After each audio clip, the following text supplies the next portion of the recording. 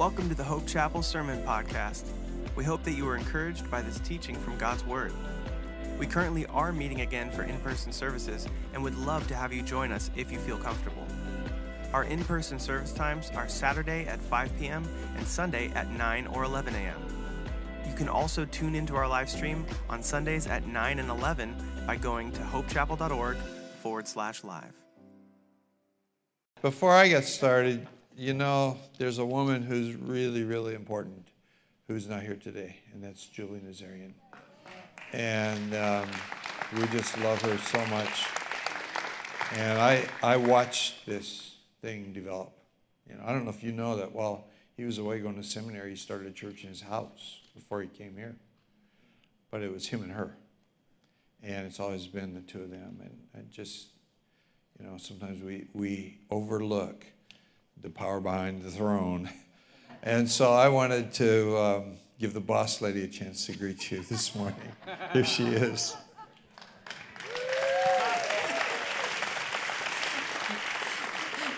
Karina came up and gave me this beautiful purple lei, and as you can tell, I'm very colorful today. So as I told her, that's my flip side, which means Filipino side of things. But I didn't know my Filipino father, and I was raised with Mexican, which really means I'm very colorful. So you can't miss me. But I was thinking as your ancestor, and then I thought, wait, is that the right word? Do I have to be dead to be an ancestor? I don't know. I think I'm just part of this long lineage of people that have brought this church into being for today. And what I want to speak, and I'm not speaking, yes. I'm watching a little toddler over here just dancing in the Lord, and I know there's lots of children back in children's church, and that there's junior hires, high schoolers, college-age people, and about that time you start deciding, what am I going to be doing? And all I can tell you is to say, yes, Lord, because Matthew 28 says, go and teach. And so I just want to pray a blessing, because you don't have to be one of those youngsters. You can be 30, 40, 50, 60, 70. Well, I haven't gotten to 80 yet, but I know there's 80-year-olds out there because Leonie Carrington's 85. So, and God will say go, and you don't know where, but you say, yes, Lord, and the devil will fight you, but please say, yes, Lord, and then you'll be having one of these moments. So let me just pray quickly as your great-great-grandmother and say, Father God, I pray let your Holy Spirit come now, Lord. Come on these people, Lord, that there's ministries in their neighborhoods, at work, wherever it is. They don't have to go across the ocean. They don't have to go off into some odd, far place, but their neighbor next door is just waiting for them to tell about you, especially in these crazy times. I just pray this blessing upon each person, Lord, in the name of Jesus Christ. Amen. Amen.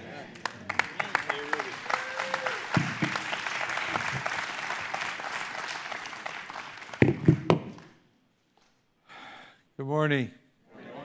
Is this on? Okay. I literally will turn it on, stand up, and turn it off and start talking. I do that a lot. I want to talk to you today. I want to talk about the title of the message before I get into the message. It's important. Billy Collarwood was up here and he mentioned the book Let Go of the Ring. It's, by the way, in its 6th edition. And Mark Jacobs just gave me 500 gigabytes of photos from the past. When we started, we were so poor, we didn't take a lot of pictures. Other people took pictures, but we couldn't. And so there's going to soon be a 7th edition with more pictures in it. But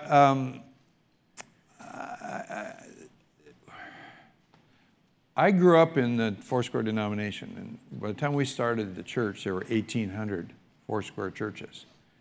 And they gave us a building on Manhattan Beach Boulevard. A little building, had 7 parking spaces, had seating for 66 people, had 4 8-foot by 8-foot Sunday school classrooms. You can't do much in 8 by 8. then we came here, super straight, white wall haircut in those days, you know, the whole thing, and the hippie deal was happening. And first weekend, there's like 12 people. They're all my friends. We got a lady who wasn't walking with the Lord to come play the piano for us. We had a pulpit that was literally this high. I had to look over it. And then it had wings.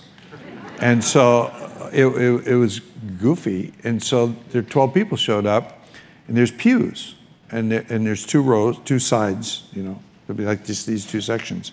So I just went over and sat down on the platform and got everybody to sit in the first 2 rows, and we had Bible study. And church gets over in less than an hour, because I didn't talk like I do today. And we're all outside, and so we started church at 10. Most churches started at 11. That was the hour on Sunday mornings. But we figured we're going to beach town. People want to go to the beach in the afternoon. Let's start early. So we started at 10. At 11, no, that was the second Sunday. The first Sunday was just 12 people. That was just it. The second Sunday, word got out. We grew by 50%. There were 18 of us. At 11, 19 people showed up. And I just told them, I'm sorry, we're done. And one guy who ended up in the church comes to me, older guy, probably like 40, a really old dude. And he goes, you know, you could at least give these people a cup of coffee and get to know them. So we started serving coffee after church. I grew up in church since 1950. I'd never, ever seen a church, a lot of church potlucks, stuff like that, but serving coffee after the end of the service, never. So we're weird in these ways already.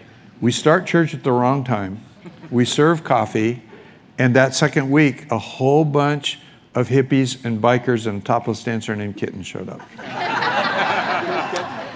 And we become, to the pastors in the community, hippity hoppity hope, the bake sale church. We never served a cookie, but we're the bake sale church because they didn't know enough to serve coffee, and just all these things. And that was the world we lived in. But then God breathed on it, and things started happening.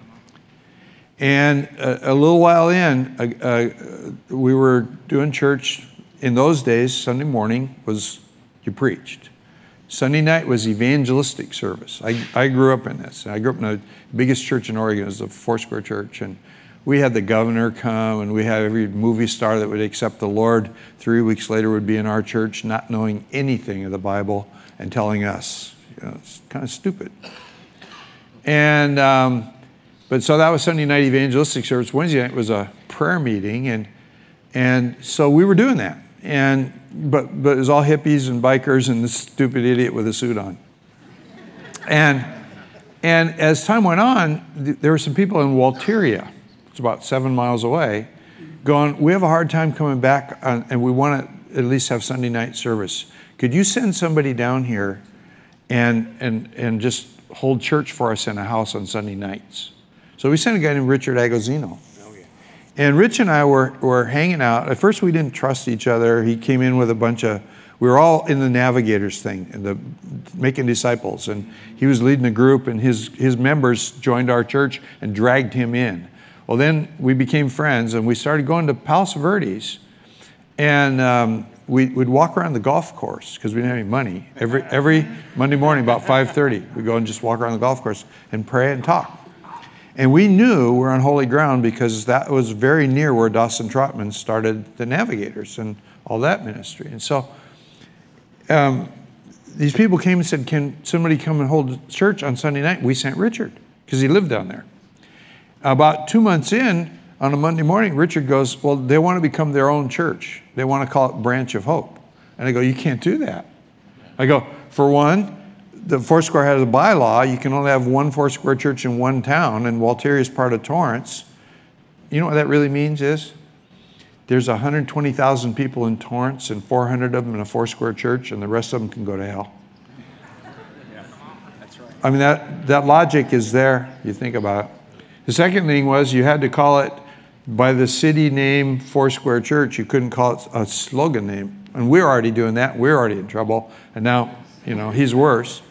And then he wanted to call it Branch of Hope. And it's like, I don't want people thinking we're doing a denomination. We're not into that. And so you can't use that name. And then he never went to a Bible college or a seminary, and that was out. Big strike.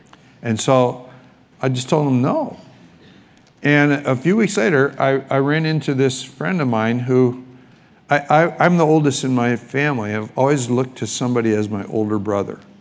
And currently, he's sitting right over there. His name is Mike Fay. And that's been going on for a long time. But before that, it was this guy named Roy Hicks Jr. And first person of my age that I ever met who was as serious about Jesus as I was and was cool. And Roy gets hold of me and says, it's easier to get forgiveness than permission. So I went back to Rich and said, go for it, man. And then I go to the denomination, and we didn't have Billy Collarwood as a supervisor. We had a guy who was a card-carrying Pharisee. He would make people sign statements. This is an area when churches begin to not do Sunday night services. Yep. You had to sign your life away that you would always do a Sunday night service. He was into that. So I go home and I go, oh, Dr. such and such, because everybody was a doctor in those days. I go, we did something. What'd you do? Well, it's a good thing, but we broke some bylaws. Well, what did you do? Well, we didn't mean to cause trouble. What did you do? And I kept this up for like 4 or 5 minutes. And then I told him what we did. And he goes, well, my daughter. And I go, yeah. He goes, she's 20 years old. I am hoping she gets married. I can't tell her who to get married to. I hope she gives me grandchildren. I can't tell her when to have grandchildren or where to have them. And I can't tell her what to name them. You guys just gave birth, and that's a good thing. And that set in motion the title of this. And by the way, if you want to know more about this, just look for myname.net on the internet, because I got a lot of stuff up there. I make a podcast, I write a blog, all that kind of junk. But the title is Hope Chapel Churches, not Hope Chapel Hermosa Beach. Hope Chapel Churches, 50 years and counting. Because I heard Michael Nazarian on that video talk about the next 50 years. I heard Alan talking about the next 50 years today. So it's 50 years and counting. But it's not Hope Chapel Hermosa Beach. It's Hope Chapel Churches. And let me tell you a little bit about Hope Chapel Churches. Because by the time I left this place, I was the 30th person that we had sent out the door to go plant a church from the church that I had started. And today, the story, it looks like this. There's a guy who I hope is sitting in the audience. If not, he'll be at the next service, named Bill Gross. And I was up here preaching one night, and he was standing at the back door with 2 friends. And it was young and cocky. And they're sitting there, and I know they're making fun of what I'm saying. And I've been known to take people on in an audience like that. But I waited, and as I walked out the door, the Holy Spirit came over me. And I just turned and I pointed my finger right in his face. And I go, if you weren't such a smart aleck, although that's probably not the word I used, God could use you to do something really strong. And I walked away. And I never heard this story. I went and preached for Bill. I did a whole lot of things with Bill. But it was 30 years later that he said, when you did that to me, that's what broke the ice. And then he ends up working with you, leading worship. And then you left, and he ended up leading the worship. And then the church sends him out to start a church in Torrance. And then they send him out to go to North Carolina and start a church in Cary, North Carolina. And then he starts sending people out. And as of like a week ago, I found out that I used to think there's 175 churches in Africa because of Hope Chapel, Cary, North Carolina. There's over 400 of them. Wow. And they're all over Latin America. And I had no idea. And I work for this group called Exponential. I work with them, for them, part-time. And when we came up, the same thing that was happening in the rest of the thing that was happening in the rest of the church world was bigger is better. And this whole supersizing the church, the Walmartizing of the church, the whole what we call the seeker-driven movement. We tailor our message to those people rather than tailor it to this book. And it watered down the church. And during the time that these huge churches were getting huge, Christianity was shrinking in America. The numbers are way down in the last 4 decades. So we're paddling upstream all of our life. In our denomination, outside of our denomination, I hook up with this group called Exponential.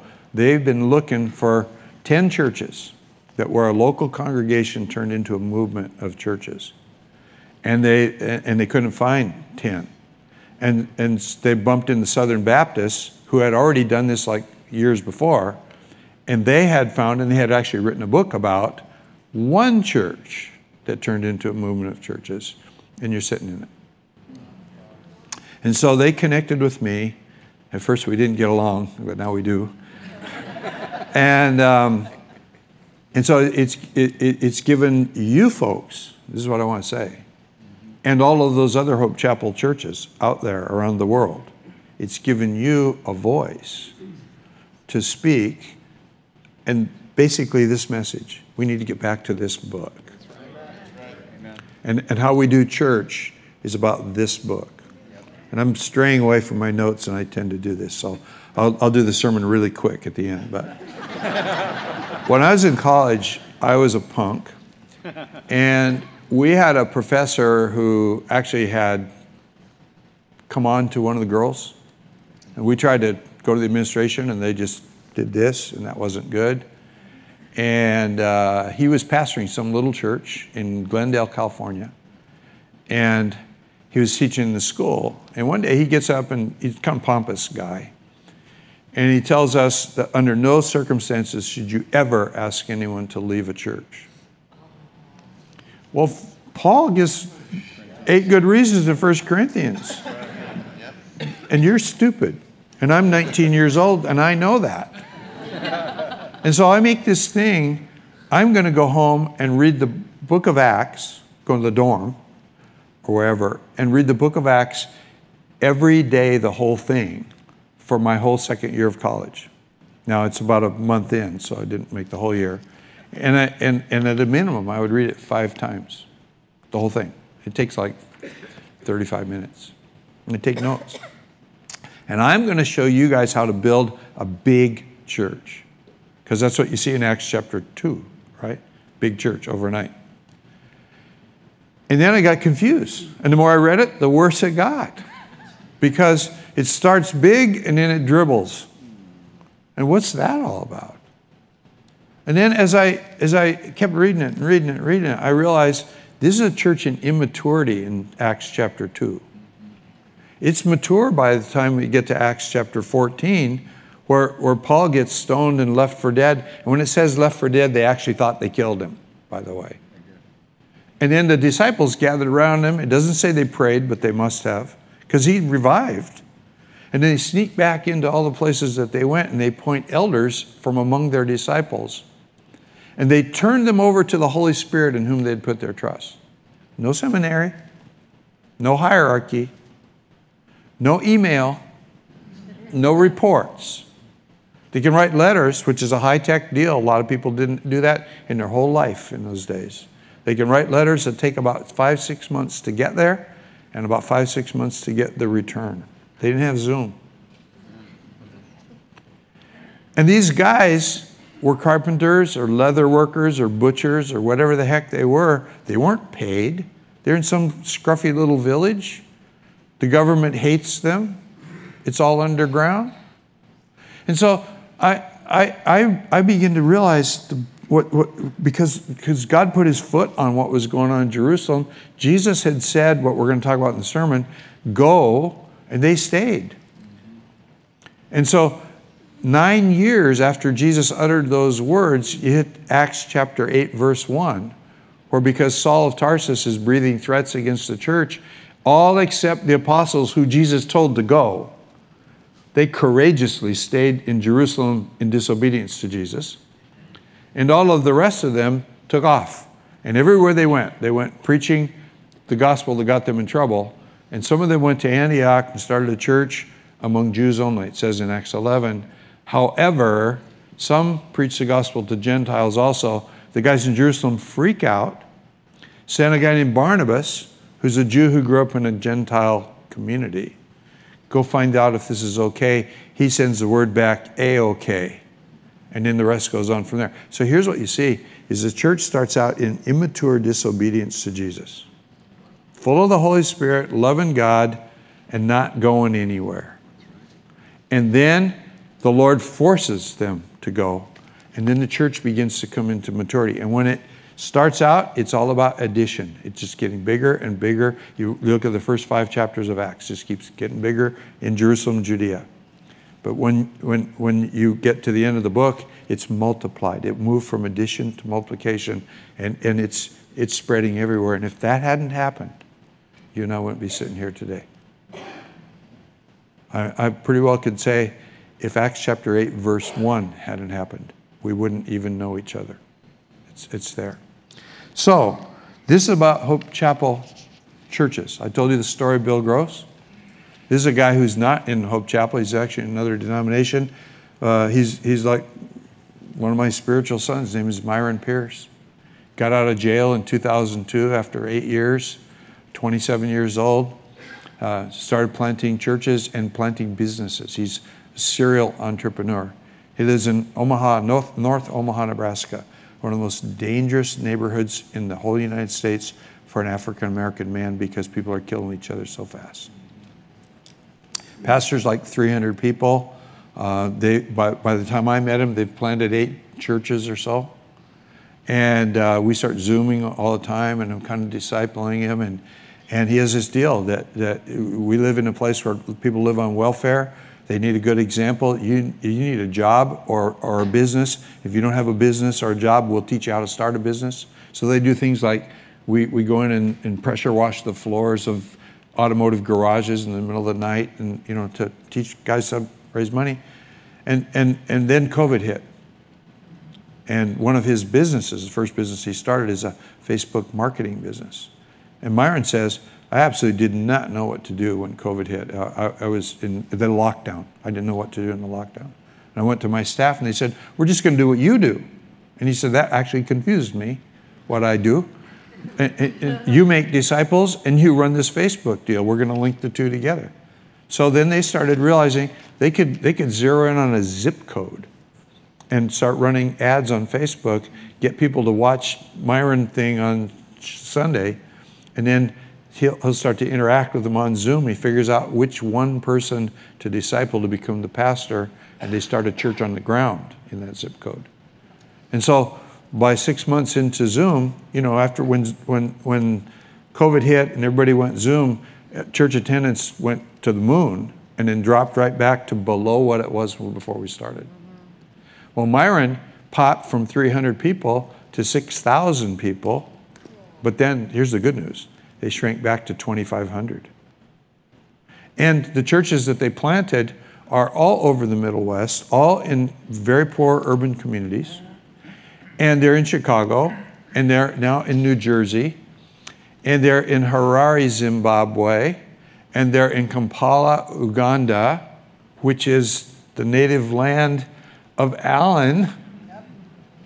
I mean, good night. I get a call from Myron one day, and he goes, Jesus wants me to start a church in London. Where were we in London? Because he'd come there with me on a trip, and I go, I don't know, but I'd found the rail map the night before. I just found it in junk I was cleaning out. And he goes, I got lost in London. I was at the south end of London, at the end of a train line, and the town begins with a B. What's that town? Because I met a guy there. And so I get my map out. There's only one town. It's called Brixton. So today, there's a This Is Mission Church in Brixton, London. Is that cool? That's how this works. Okay? I got names here. I talked about Bill. I could talk about Ryan Delameter, who's getting ready to start church in Indonesia, but they started 5 churches in Southern California beach towns like They're in Costa Mesa, they're in Laguna Beach, they're in Dana Point, they're in San Clemente, they're in San Diego. And they start them in coffee shops. You got to have a job. And most privately owned, not Starbucks coffee shops, close around 5:30 in the afternoon. So they just have Sunday morning church on a weeknight. And you got to have a job, so there's no money involved. And they're reaching all kind of young surf kids. Real crazy. Oh yeah, and a few rich attorneys along the way. There's Aryan Bolt in Mongolia, who has now gone into Korea and Inner Mongolia, which is in China, and we sparked that. There's Sureka, who actually comes from a church planting church in Sri Lanka that I hooked up with 29 years ago. And there's actually more. There's 2,000 people in that church. They have 2,100 churches in Southeast Asia. In South Asia, from that one congregation. Sureka moved to London to take an IT job, and we connected. And he's from that church, so he started a church in his house. Next thing you know, there's 45 of them. That's when I started showing up. Now COVID hit, and they exploded with growth. This is going on over and over and over around the world. And so I just want to take you through some scriptures really quickly. And I hope you have a Bible, because I really like it when people have a Bible when I talk. And it says here in 1 Corinthians chapter 3, verses 6 to 8. And I'm reading all of this from the New King James Version of the Bible. It says, I planted, Apollos watered, but God gave the increase. And then it goes on and says that neither he who plants is anything, nor he who waters, but God who gives the increase. Now, he who plants and he who waters are one. They're one with each other. They're in unity. And each one will receive his own reward according to his labor. I like to read that this way. I planted, Zach watered, but God gave the increase. And neither Ralph or Zach are anything, but God who gives the increase. And one day those two guys will get their reward. And instead of saying Zach, I could say Aaron Suzuki. I could say John Honnold. I could say Guy Capelliella. I could say Aryan Bolt. I could say BJ Mongol. This is a God thing. But here's the deal. When I was a pastor of this church, I stupidly believed that God put a special calling on Hope Chapel, Hermosa Beach, to plant churches. That is a lie. God put a calling on all churches to plant churches. That is the truth. It's in here. If you read it closely, it's here. And here's what we know, because of Exponential, because this nuclear engineer quit designing nuclear submarines and decided to do something for Jesus 11 years ago. 4% of churches in America had ever planted a church. You guys have planted a string that's over 2,600 of them. But only 4% had ever planted, and half of them were church splits.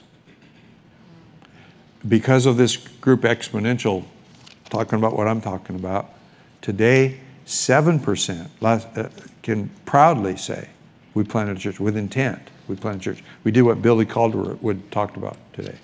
That's not, it makes you special because you obeyed. It doesn't make you special because there's a special assignment. It makes the future 50 years special if you obey, not because God gave you a special assignment. Am I getting anywhere? Yeah. And so the next scripture I want you to look at is in 2 Timothy chapter 2, the first first 3 verses. And I call this part From Friendship to the Ends of the Earth, because it works through friendship. It doesn't work through a program. It doesn't work through schooling. It works through relationships. Jesus made disciples. He didn't run a school. Paul made disciples. Most important phrase, I think, in the book of Acts is the words Paul and Silas, Paul and Timothy, Paul and, it's Are we making disciples? But see, that's not a pastor thing. That's a Christian thing. Are you making disciples? Well, how do you make a disciple? Well, you buddy up to somebody who doesn't know the Lord. And then you let them know you're a Christian and you don't preach at them. And then when they start whining about something, you say something like, well, I pray every night because I believe in Jesus. Could I have your permission to pray for you tonight? Nobody says no to that ever. And once they say yes to it, no matter if they say that I don't believe in God, whatever, they just start looking up. You going to do it or not? And now he's got them. It takes time, but that's disciple making. And then after that, what do? Well, you get together and you hang out and you read the Bible. You read the chapter, I'll read the chapter. We'll go on internet and search out words we don't understand, and we'll get together. And I want to hear what you had to say about it. I don't have to preach at you. I want to hear what you learned. Works really easy these days. Wikipedia is a super tool. It's very accurate when it gets to biblical stuff. It's amazing because a lot of Christian guys are inputting that. I use that very well. But here's what it says in 2 Timothy. You, therefore, my son, be strong in the grace that is in Christ Jesus, and the things that you have heard from me among many witnesses, commit these to faithful men and women who will be able to teach others also. There's 4 generations there. There's Paul, there's Timothy, there's faithful men, and there's those people that they teach. So I could read this way. You therefore, Zach, my son. The weirdness that goes on of he thinks I mentored him and I think he's smarter than me is unbelievable. It's just like we both kind of, I just love this man to pieces. I am so proud of you because of him. It's amazing to me what he's done. But then he'll sit around and say, well, Ralph mentored me and tell you all these things I remember from Ralph. And it's like, but here's the deal. If Timothy, I've been to Ephesus, where Timothy led over 200 micro churches. Not mini churches, but autonomous churches. And because Timothy was faithful, there's no churches in Ephesus today, it's Turkey. It's Muslim. But because Timothy was faithful, the gospel kept on going because Zach was faithful to teach faithful men who are able to teach others also. The gospel has gone around the world from this place. That's why this is not called Hope Chapel, 50 years and counting. It's called Hope Chapel Churches, 50 years and counting. And a whole lot of it, and I'm going to keep doing this, it has to do with that individual over there. And the next 50 years have to do with whoever he's saying this to. And we go from there. I have no idea of the time. Am I okay? Got 10 minutes? Good. The first time that he preached, after we made the big announcement, 1 hour and 45 minutes in every single service. And you may not know this, but he got the name Longplay Nazarian out of that. And so, I got 10 more minutes at least. So it says in Matthew chapter 28, verses 17 to 20, some really important things. And you really need to know this. Because one of the problems that we have with the so-called Great Commission is that it's not complete. Whenever people quote it, they don't complete it. They don't give you the whole reference. Because it doesn't start in verse 18. That's always it, the Great Commission, Matthew chapter 28, 18 to 20. It starts in verse 17. And it says, when they saw him, they worshiped him, but some doubted. Well, actually, it starts in verse 16. It's talking about the 11. Judas did his deal, the 11. They ate with him. Thomas poked his finger in the hole in his side. And some doubted. Do any of you doubt from time to time? I do. Church I'm involved in right now meets on Saturday afternoons on Zoom. We're all over the country. And one of the things that's happening is my faith is being reinforced by my friend Mike Fay, who taught here for years a thing about astronomy and how it relates, what we're learning about the universe reinforces these passages of Scripture to me. Genesis 1, John 1, and Romans 1. In the beginning, God. In the beginning was the Word was with God. He spoke it into being. The heavens declare the glory of God, Romans. And I've always been, ever since he turned me on to astronomy, been searching for answers because if I can't believe those 3 chapters in the Bible, I can't believe any of it. But there's times that I have doubts about what I believe. I think we all do. What I think is really important is that Jesus is telling doubting people to go out and take the gospel to the whole rest of the world. So there's room for us. Amen. That's cool. And then it says, he came and he spoke to them saying, all authority has been given to me. In other words, this is not come to church and see the show. This is not, if you open your heart and let Jesus into your heart. This is the God of the universe saying, get with it, stupid people. And then he says, all authority has been given me in heaven and on earth.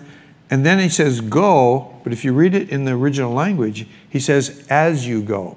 He doesn't say go. As soon as you hear the word go and make disciples, you think of some missionary going to some other country. That's not what he's saying at all. Because it says, go, therefore, and make disciples of all the nations. And there's 2 words there we don't understand, and they don't come across right in our English Bibles, and they don't come across right in most sermons. The first one is the word go, which is literally as you go. In other words, where you go as you go. Where are you going tomorrow? Because that's what it's talking about.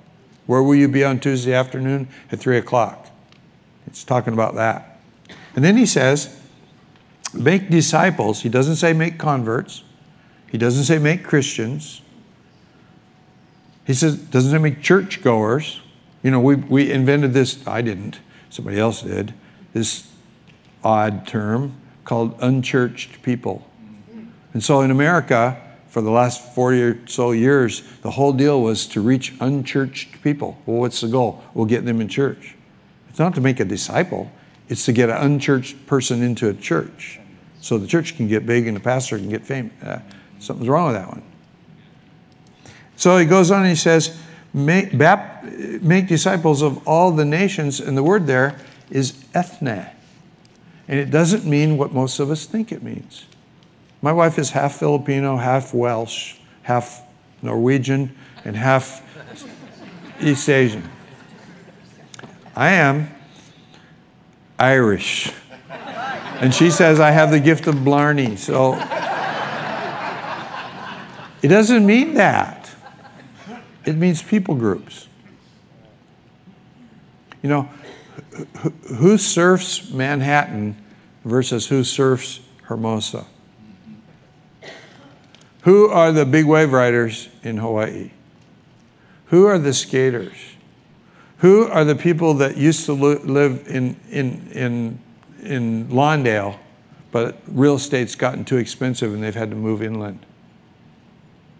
Who are the people in Austin, Texas that Jimmy Calhoun ministers to who we would call disabled? Here's Jimmy. Played with Jimi Hendrix. Played with John Lennon. He's talking to me one day and he says, yeah, we're at this comedy club in LA and Michael wanted to go there, and I told Michael this and Michael that, and so we're both friends with Mike Fay, and I go, what do you mean Michael? And he goes, oh, Mick. And I go, I don't know, Mick who? Because I'm thinking of our little Saturday afternoon church. And he goes, oh, Mick Jagger. I took him to this comedy club and, it's like, who are the leftover, aging, messed up, half brain dead rockers in the world? Because they're an ethne. They're a people group. When we first started, it was hippies and bikers. Later on, this was a church full of carpenters and aerospace engineers, because that was going on in El Segundo at the time. Different people groups. They got to be reached in different ways. And so here's the deal. Churches, we tend to all look like us. We all tend to look like the pastor. In fact, I was taught that in school. You're going to reach people who look like you, about 10 years younger than you, or 10 years older than you. It's easy. So I worked really hard at trying to always reach 12-year-old kids my whole life. I want to talk so a 12-year-old kid can understand complicated stuff, and I can make it funny if I can. Sometimes today it works. Sometimes it doesn't. But I was decades into Kaneohe, the Hope Chapel Kaneohe, before we ever realized we're not doing anything for the older people in our church. And my gosh, were they a powerhouse. It was crazy once we started to tap into those people. But then there is the racial thing. There was the kid who started a church in a skate park next door in Kailua Town, for where we're at in Hawaii. There are all kinds of people groups.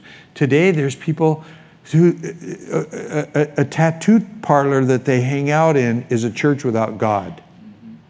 Because they identify around, these identity groups are the ethne of the world. We got to get to them. And then the last thing I want you to look at is, but I just want to talk about this. You don't even need to turn there. But Acts chapter 2, verses 41 to 47, where it tells about the church gathered daily in the temple and in the houses. And they met for apostles' teaching, fellowship, breaking bread, prayer, praising God. They were giving generously to each other, and their neighbors liked them. And the Lord was adding daily to their numbers such as be saved. This is how we built Mini Church, was around the two scriptures I'm talking about right now. Is this scripture, we decided this is the temple, and we're going to do it in houses, because they did it in houses. And I did a teaching called Church Architecture, where we split up what works best in a house, what works best in a temple. And we built off that. And then about 6 months ago, I had a realization. By the time you get to Acts 5, they're all over Judea. That means that some people they're not going to the temple once a week, because it's like a 13 or 14 mile walk at least. So mostly it's homes. This is why some people who don't hate Zoom are actually able to launch Zoom churches, and as they're doing it, almost every church I know that's effective has got mini churches, but they got Zoom mini churches because some people are shut in, whatever, and pretty soon, the last one I heard, some guy in Stockholm joined a Zoom church in Southern California. It's crazy, but it's doable. But then it says in Ephesians chapter 4, and this is what I do want to read, that he, Jesus, himself gave some to be apostles, some to be prophets, some evangelists, some pastors, and some teachers, for the equipping of the saints, for the work of the ministry, for the edifying of the body of Christ, till we all come to unity in faith, which means we don't argue with other people over their doctrine. You know, when I got into Exponential, I'm hooked up with every kind of doctrinal stripe you could believe. And you know what? I think what I think is right. But I'm smart enough to know that it can't all be right. But I'm not smart enough to know where it's wrong. So I just have to humble myself a little bit and go, you know what? You're wrong, but I love you.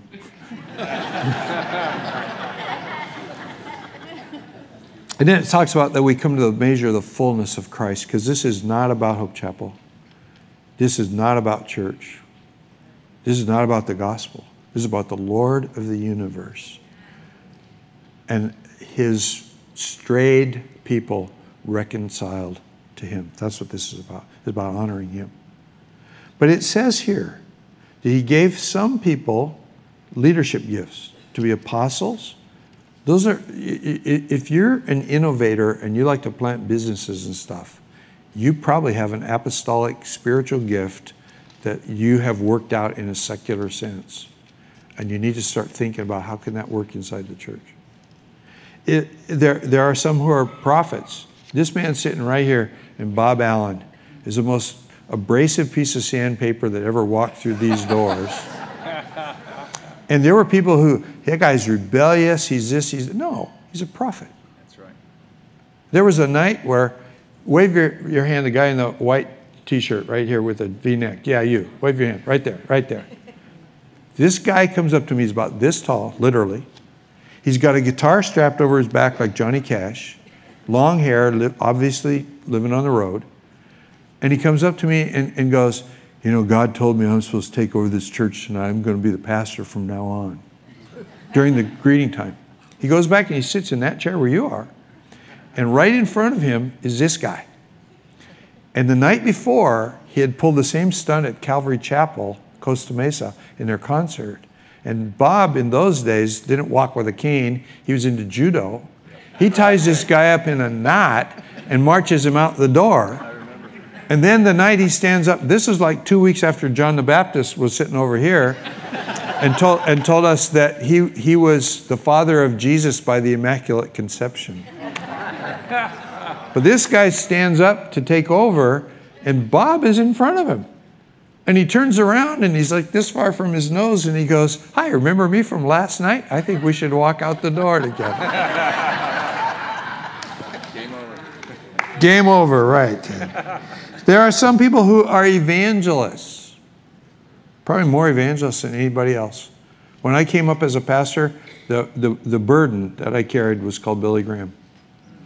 Wonderful man, did wonderful things, but everybody thought that was evangelism. 40,000 people in a stadium. Evangelism is a cup of coffee and hanging out and listen to him moan and groan and bring the Lord into it, and you probably are one. I am not.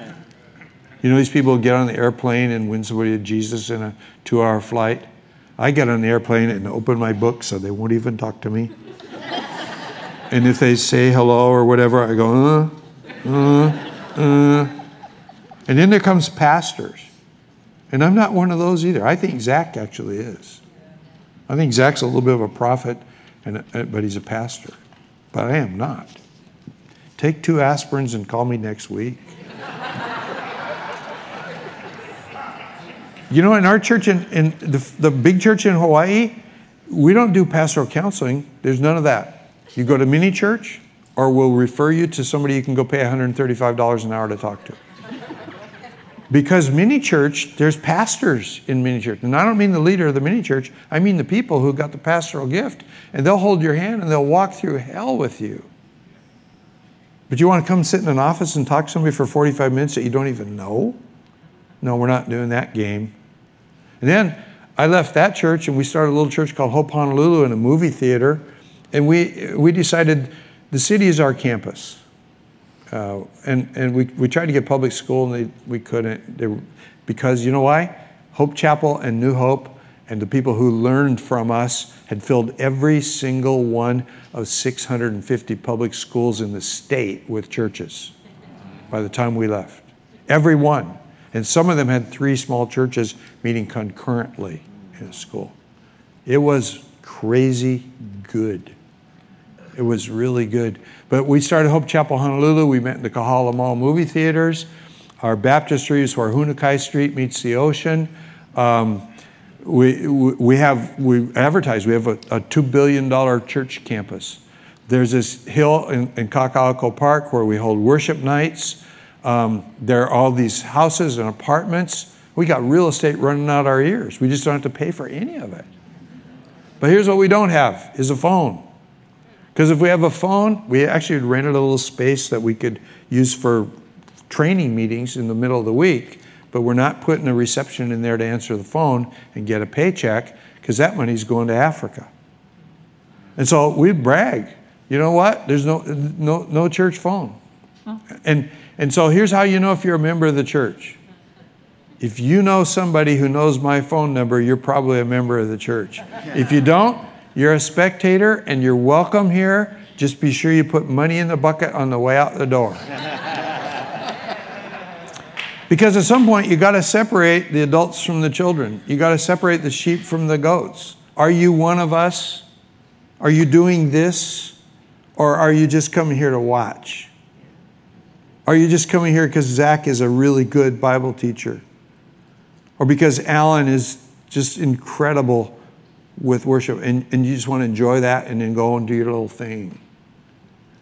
Because this has always been about Hope Chapel churches have always been about, is be doers of the word, not hearers only. And that's what I want to leave you with. And what I really want to say is, you got 50 years ahead of you at least. And Michael said it in the video. We don't know what form it will be. We don't know if we'll be on this corner in 50 years. We don't know. I mean, persecution could come. We could be a bunch of underground house churches. I used to go to China a lot. I can't go near there. Last time I did a seminar in China, we did it in Tokyo.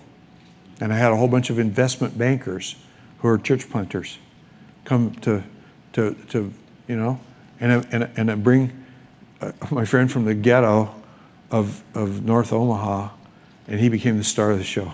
It's really crazy. He's super rich Chinese in this hotel lobby in Tokyo, and my friend Myron with all of his, because he won't conform to, now they're making me famous, I'm going to wear a suit and whatever.